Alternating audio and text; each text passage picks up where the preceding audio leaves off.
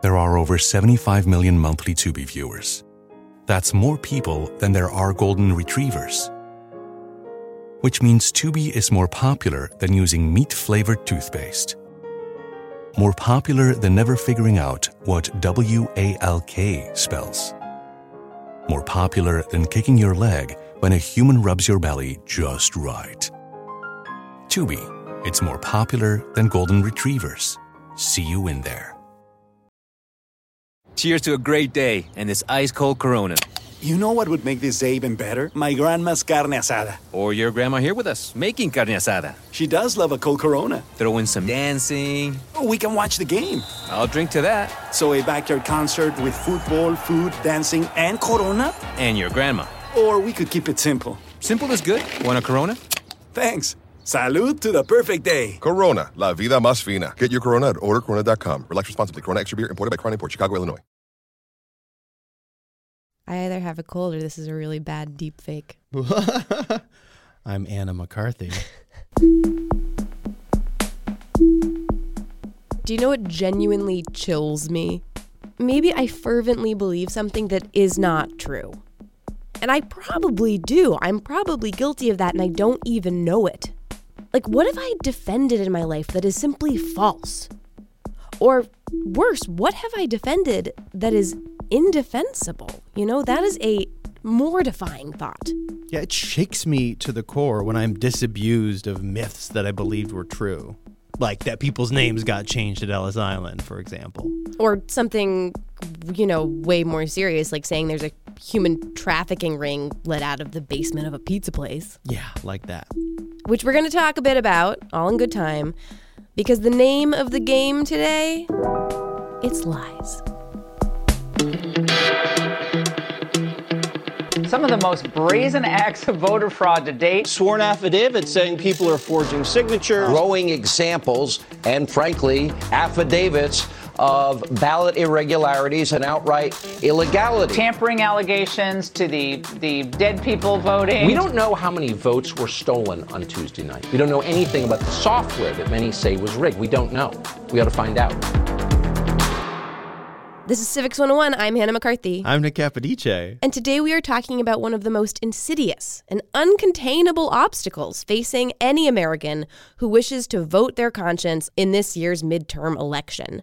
We're talking about misinformation. And just to be crystal clear, because sometimes I feel like the word misinformation actually sort of skirts the truth of the matter. Misinformation is false information. Like you said, lies. Okay, I did use the word lies, and honestly, that was a little misinformation-y, because in truth, doesn't a lie imply intention? Yes, a lie implies an active choice. There's an intent to mislead somebody else. So misinformation is actually a little bit different. I'm going to take a second to just set up some definitions first. So I'm going to use both misinformation and disinformation during these podcasts. This is Samantha. My full name is Samantha Lai, L-A-I. I am a research analyst at the Brookings Institution Center for Technology Innovation.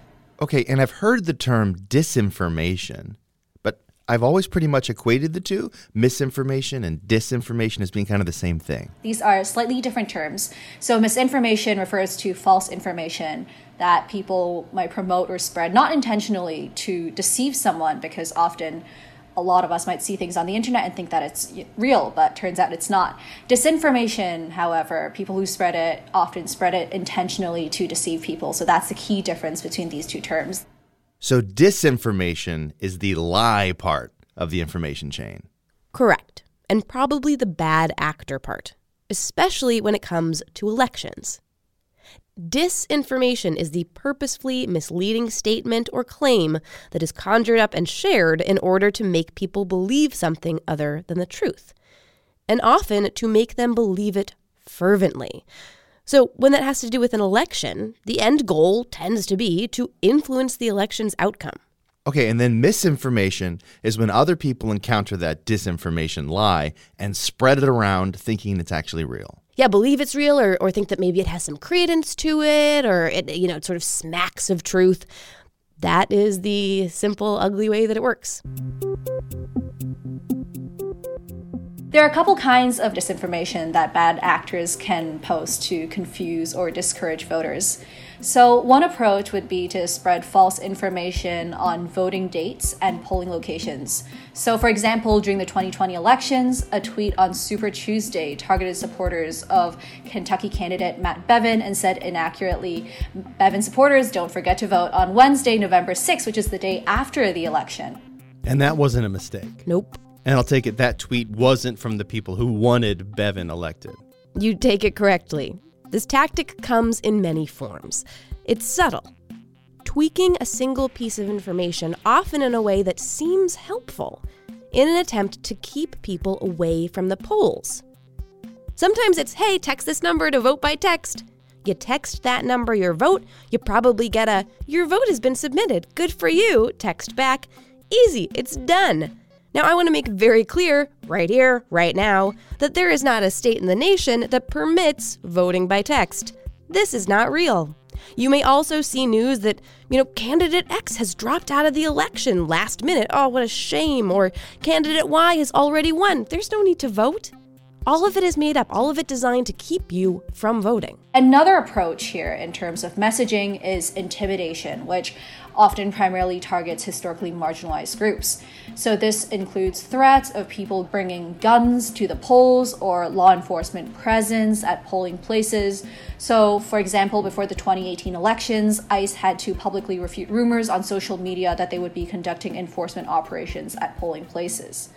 We also have messaging exploiting common doubts, particularly among Black and Latino voters, on the efficacy of the political process.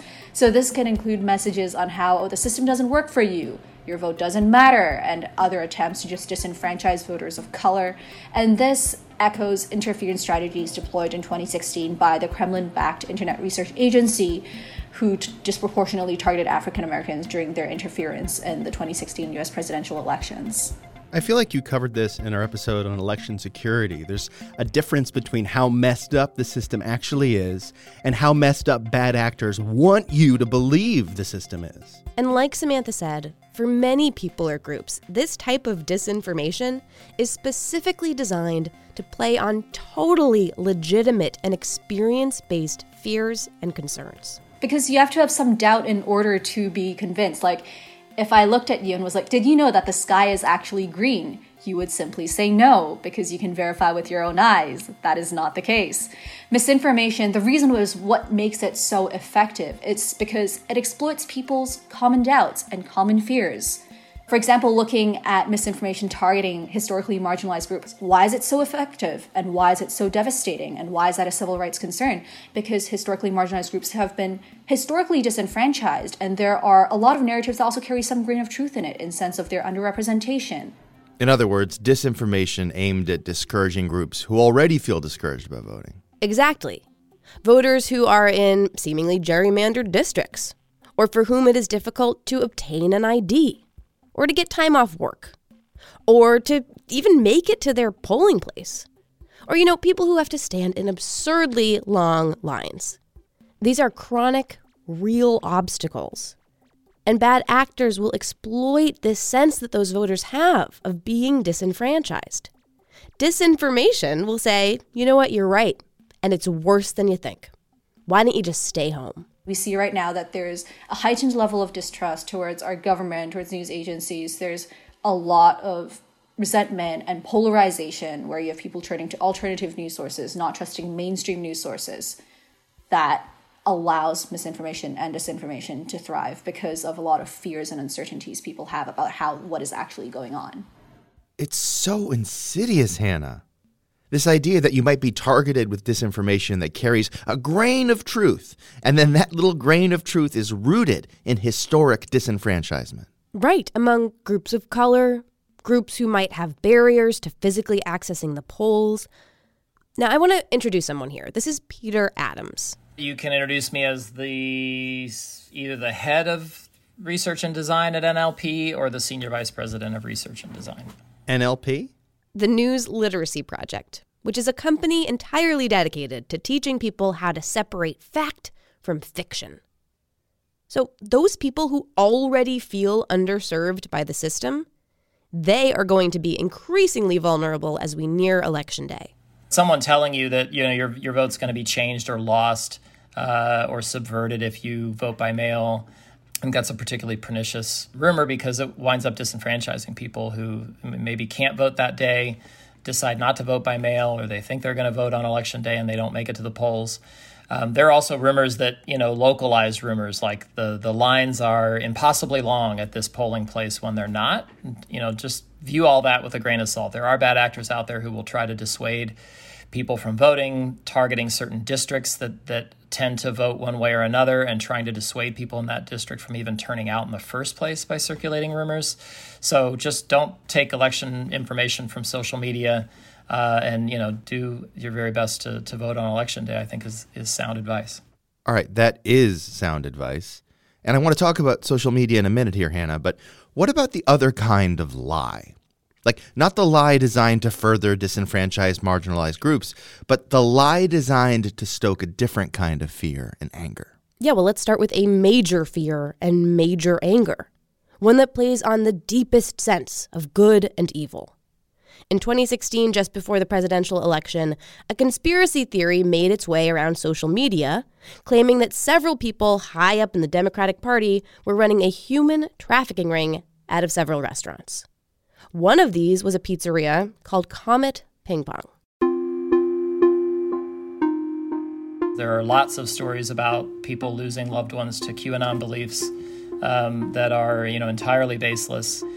But, I think that the incidents like the one in Cincinnati or, at Comet Ping Pong back in 2016, I think the pizzeria in Washington, are tragic and alarming and good reminders that even though they're not exceedingly common, that this kind of stuff is very serious, right? It can result in people taking real action. Edgar Welch, who went to the pizzeria based on QAnon falsehoods, right, thinking that there was something nefarious happening in the basement there when in fact there's no basement in the building, brought a rifle, shot it once, and figured out there was no basement and surrendered. It was much more tragic in Cincinnati, right? But this person took action at an FBI office based on something they believe about, the recent raid on Mar-a-Lago. A deadly end to a standoff in Clinton County. This story started hours earlier at 9:15 in Sycamore Township.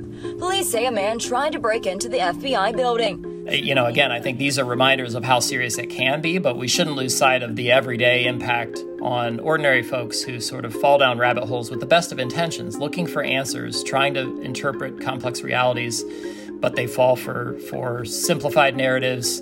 Conspiracy theories are very attractive because they give people kind of a good, bad version of the world. As complicated as they can be, they're very simple at their base. That is an interesting point because conspiracy theories can be wildly complicated. In this case, it wasn't just a non-existent trafficking ring in a non-existent basement of a pizza joint. It was a Hillary Clinton-run trafficking ring. So what the theory did was take the person who many people politically and socially disagreed with and made that person pure, unadulterated evil. Disagreeing is nuanced. It's how we do politics. Condemning evil is not. They're very simple at their base, right? There are bad people trying to just, dupe everyone and subvert our democracy is basically the storyline of QAnon. And it's attractive to think that things are that simple and that there's some, enemy cabal that you could just root out. But the reality is much messier. So what about other examples of conspiracy theories, like a stolen election, or even the idea of a poll worker tampering with ballots, or widespread voter fraud? These are still examples of conspiracies born of disinformation, which is then followed by the spreading of misinformation. And a lot of them involve being unhappy with election results and or not understanding how elections work. Lo and behold, the simple answer is provided to you on a silver platter. The disinformation that vindicates you and gives an appealing explanation for why things seem a certain way. I think, the biggest concern is just misperceptions about fraud or misrecognized things that are totally normal parts of elections being perceived as fraud because people have now been primed to believe that fraud is common when it's not. Just make sure your vote gets counted. Make sure, because the only way we're going to lose this election as if the election is rigged. Remember that. They are primed to believe it's easier to pull off than it is. And it has an impact on election workers. It has an impact on people who might be designated agents who deliver ballots to boxes from, say, nursing homes, who might be confronted by people who have decided they're going to monitor those boxes for anyone dropping more than one ballot. And Peter says you also have to consider the motivation of the bad actor, the person at the top of the disinformation to misinformation pipeline. Of all the allegations of improprieties, none of them were really borne out by evidence. Case by case by case, especially again, these tended to cluster in swing states, right? So, number one, that was an attempt to sort of move electoral votes in key places.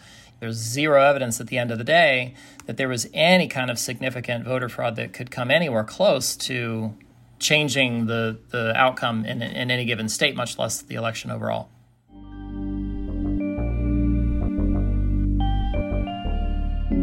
All the audits that have taken place, all of the reviews, all of the accusations have all come to naught. I mean, the evidence is just not there, and evidence matters. And all of this, accusations of tampering, of destruction of ballots, of devious poll workers, etc. Peter says it's coming for us again in 2022. Most experts who are looking at election disinformation believe that we're just going to see a lot of the same narratives get pushed because they've now taken root almost as conventional wisdom among some folks, and so they're still very effective. All right, so we've got bad actors with appealing ideas running rampant, and you're telling me it only gets worse around an election? So what are we supposed to do? What are we supposed to look for? How do we separate the lies from the truth? That's coming up after the break. But first, we cannot tell a lie. We need you. No, really, we do. Civics 101 is public radio. It's yours. It's your radio. And we're sustained by the public, which is you. If you have some spare change and a willing heart, head on over to civics101podcast.org and click the donate button to contribute to the show, or just click the link in the show notes. It doesn't just keep us going, it tells us you're out there and this show means something to you. There are over 75 million monthly Tubi viewers. That's more people than there are in France, which means Tubi is more popular than cigarettes for breakfast. It's more popular than considering iced coffee a total abomination. More popular than loving political revolutions. More popular than mère and mère somehow being different words. Tubi, it's more popular than being French. See you in there. Hey there, everyone. Hey, folks. The whole Civics 101 team is here in D.C. for a week. That's why you hear cars and stuff whizzing by. We are in the district to talk to the people that we talk about on a daily basis. And a lot of those people work in the executive branch. That is the largest employer in the world. And a lot of those people work in the civil service, where, after the assassination of James Garfield, it's a long story, they take an exam to make sure that they are the right person for their job. But if you run a business and you're not the federal government, the best way to search for a candidate isn't to search at all, but to match instead. With Indeed. 93% of employers agree Indeed delivers the highest quality matches compared to other job sites. 23 hires are made on Indeed every minute, and their matching engine is constantly learning from your preferences, so the more you use it, the better it gets. And listeners of this show will get a $75 sponsored job credit to get your jobs more visibility at Indeed.com/civics. Just go to Indeed.com/civics right now to support our show by saying you heard about Indeed on this podcast. Indeed.com/civics. Terms and conditions apply. You need to hire? You need Indeed. Cheers to a great day and this ice-cold Corona. You know what would make this day even better? My grandma's carne asada. Throw in some music. We can watch the game. Or we could keep it simple. Corona, la vida más fina. Get your Corona at ordercorona.com. Relax responsibly. Corona Extra Beer, imported by Crown Imports, Chicago, Illinois. We're back. This is Civics 101, and we're talking disinformation and misinformation. Which, as Samantha Lai told us earlier, disinformation is the lie purposefully spread by a bad actor who's trying to interfere with things, and misinformation is what we call other people spreading that lie, often believing it's true or thinking, this sounds like it could be true. One is an evil act, The other is relatively innocent. A lot of this, Nick, it is, of course, going down on social media. Speaking of Samantha, here she is again. Social media is a wild, wild west. So even really drawing the line, sometimes it's really hard. Like maybe the first person who posted this intended for this to be disinformation, and the other people spreading it are misinformed and they don't intend to deceive people, but they very genuinely believe that this is the case. So it's a little bit of both in a lot of cases. It's often kind of hard to be completely clear-cut about how it happens, but both can be damaging and hurtful and could mislead people into making certain decisions or not showing up on the right day to vote, and that's a problem. And here's Peter Adams from the News Literacy Project again. Influencers will take individual incidents or make a claim, and that will spread down to their followers, obviously, and those followers then look for that, right? So if you're following somebody with who's massively influential on social media and they say this is happening at polling places, you may go to polling places and look for that. But also people who provide that at the grassroots level and share it, those are filtering up and having an influence on the influencers. So it's not just a top-down influencer to people on the ground dynamic. It's also folks in polling places all across the country creating videos that are then filtering up and forming these sort of false evidence collages, if you will, on the part of influencers who then strengthen their false claims and convictions. So there's a whole ecosystem of sustaining and growing the lies, like a little garden. And the kind of lie you run into, it has all to do with what corner of the internet you inhabit. For example, I am a certain type of millennial, so I am on Instagram, and Instagram has figured out that I will engage with content involving East and South Asian cooking, running, and moody bodies of water during the fall. What? So I get a lot of information specific to, say, dumpling recipes, running posture, and where to camp in New England. So it feels like I am an expert on that niche. But in actual fact, I have no idea whether these people are cooks, running experts, or have ever been camping. I think I know a lot because I consume their content. But what's the source of that information? There are a lot of people who sometimes believe certain things because they're like, oh, I've seen this on social media 20 times, 30 times. It's not just one thing. And that's another problem altogether with just the information ecosystem at large, where you can be very solidly convinced, or because of the way social media algorithms work, they give you what you generally want to see, that you end up seeing a lot of the same content. So you might end up doing as much research as you would for buying a new computer. And as far as you're concerned, you're doing a lot of research. But if you're stuck in a certain corner of the internet, that experience can be very, very different from someone else. And then you, Hannah, rather innocently, might go out and tell people how to make their dumplings and run around and where to find the best lakes. But it could literally be the worst advice ever. Yeah, and I've probably done that, honestly. The same goes for election information, except in that case, it is far, far more likely to be purposeful disinformation that you are consuming, because so many people stand to gain from influencing who votes and who gets elected. Welcome to the Washington Week Extra. I'm Robert Costa. The role of social media in the 2020 election has come under scrutiny as bipartisan voices have sought to address the spread of disinformation on their platforms. Democratic and that disinformation will seek you out based on what the social media platform knows about you. It's all about that algorithm. These algorithms collect a lot of data about your online activity, your browsing activity, purchasing history, location data, how long you spend on, like, everything. So in terms of micro-targeting, when someone like a campaign or even like a commercial actor sets up an ad campaign, you can choose certain things that you can target someone with. So for example, zip code, gender, so on and so forth. Peter reminded me, as obvious as it may seem, what social media is. It is a by and large free platform that monetizes engagement, designed to get instant reaction. As in, hey, oh, cool, running tip, I'll take that and I'll share that. And then instant scrolling. Done with that tip, on to the next. See the stuff you like, engage, go scroll for more stuff you like. Like, engage, scroll. Like, engage, scroll. A little fraud here, a little ballot stuffing there. You know what they say, Hannah. something's free, you're the product.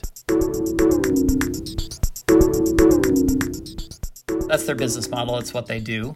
But it can be sort of invisible, right? We can sort of lose track of how that all works. And it's tempting to like and share recklessly or too quickly. And it's also easy to think, well, this is just a tap on a screen, right? It's a like, it's a share. I'm not, and I think a lot of people share things that they're sort of thinking, I'm not sure if this is true or not, but, whatever, it's interesting. It might be true. The downstream effect of that, 2, 3, 4 layers out, you share with someone who shares with someone, and they take action based on something that's false, can have a real impact. Good morning, Robin. This case shows how fake news can lead to a dangerous situation. Edgar Welch, 28 of Salisbury, North Carolina, has been arrested and charged with assault with a dangerous weapon. And police say that Welch told them that he showed up at the D.C. pizza restaurant to get to the bottom of what appears to be an utterly bogus story about child abuse promoted on the internet. How scary was the situation? He allegedly pointed the gun in the direction of an employee and fired the weapon inside the restaurant.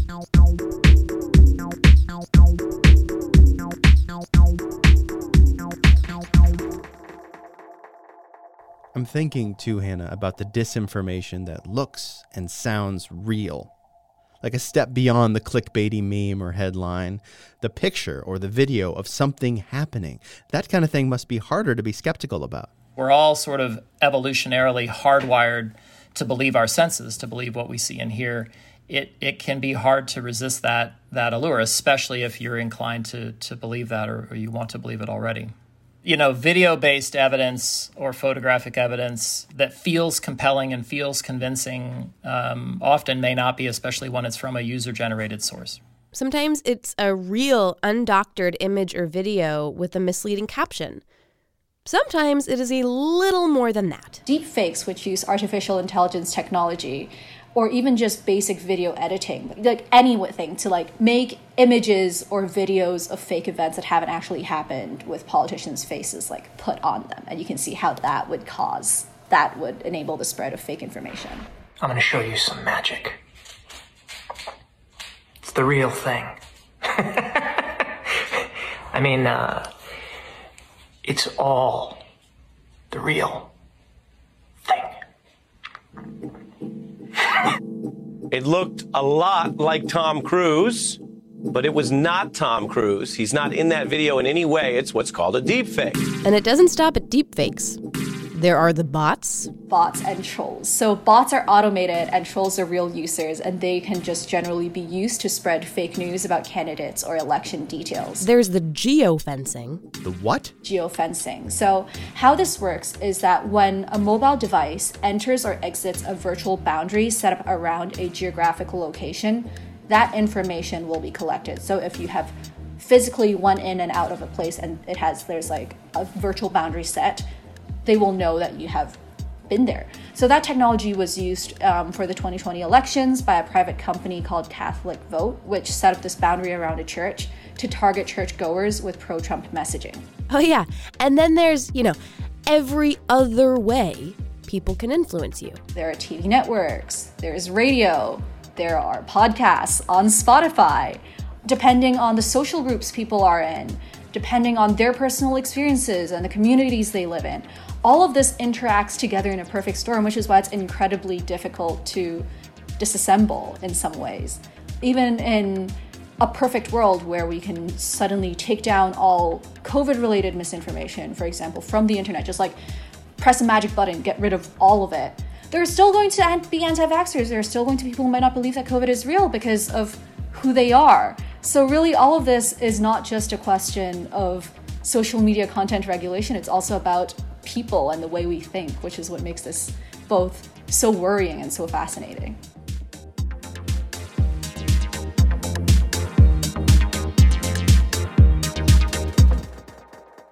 All right, Hannah, you have thoroughly flooded this episode with your information campaign. That's my job. Now, give me the antidote.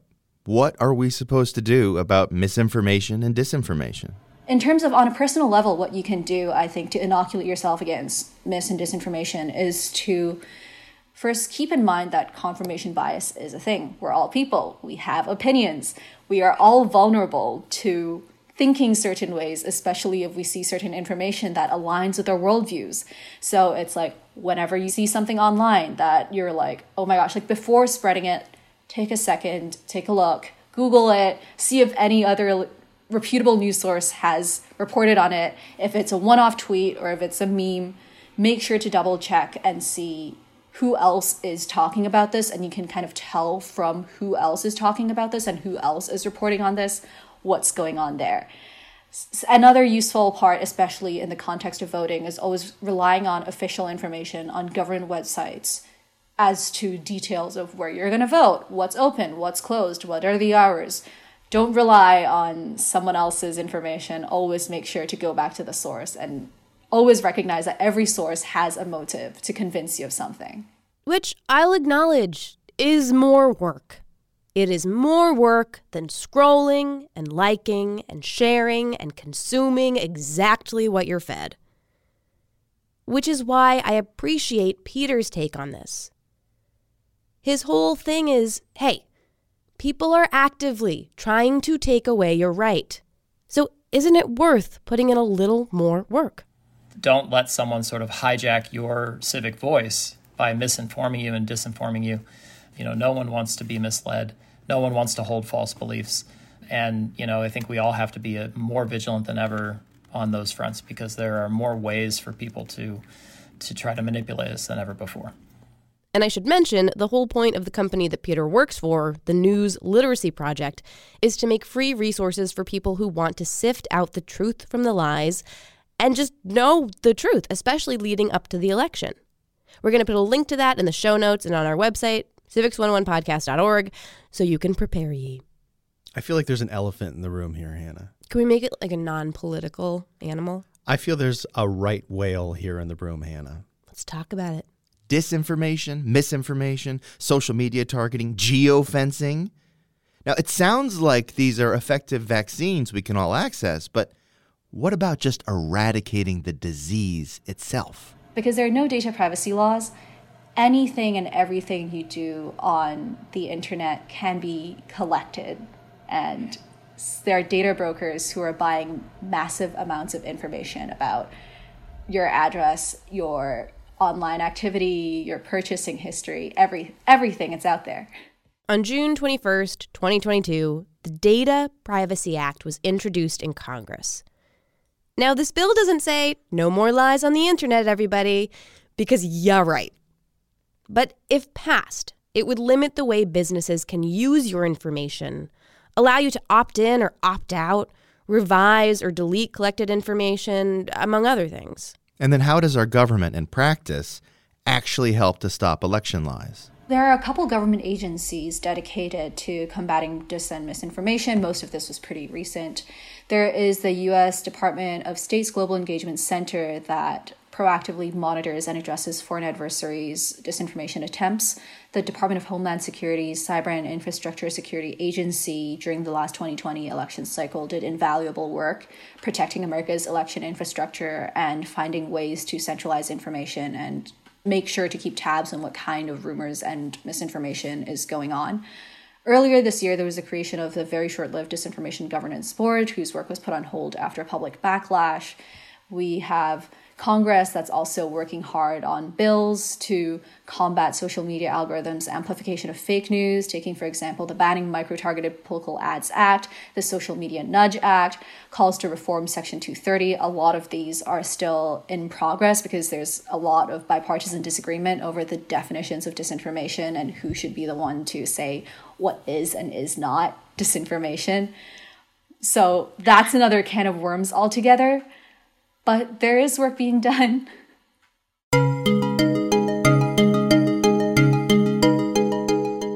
So the agencies are being created. Nonprofits are addressing the problem. The public is constantly being warned about disinformation from those who are fighting the good fight. There are conversations happening about how to handle dis and misinformation.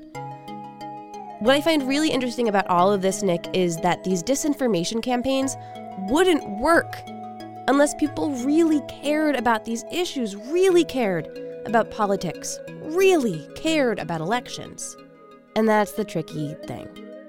Because from where I stand, getting people to care can be half the battle. I don't see it as a bad thing that people care.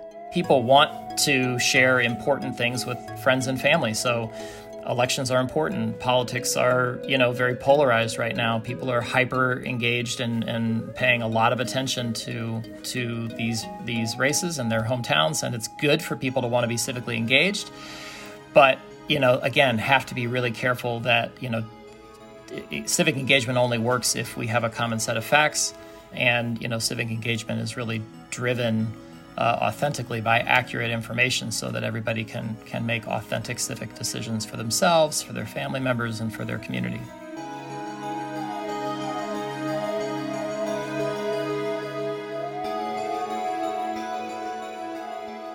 There might not be a lot that all of America agrees on right now, but deep down, I think I can safely say we are all Holden Caulfield when it comes to being lied to.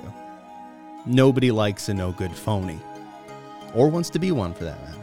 Fortunately, the truth is out there. But it probably isn't on Instagram. Or TikTok.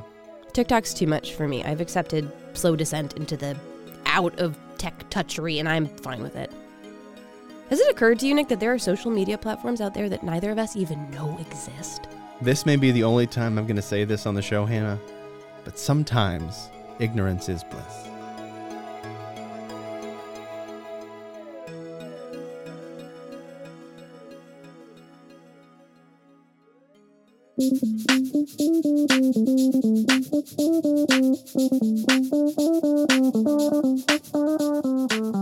This episode was produced by me, Hannah McCarthy, with help from Nick Capodice.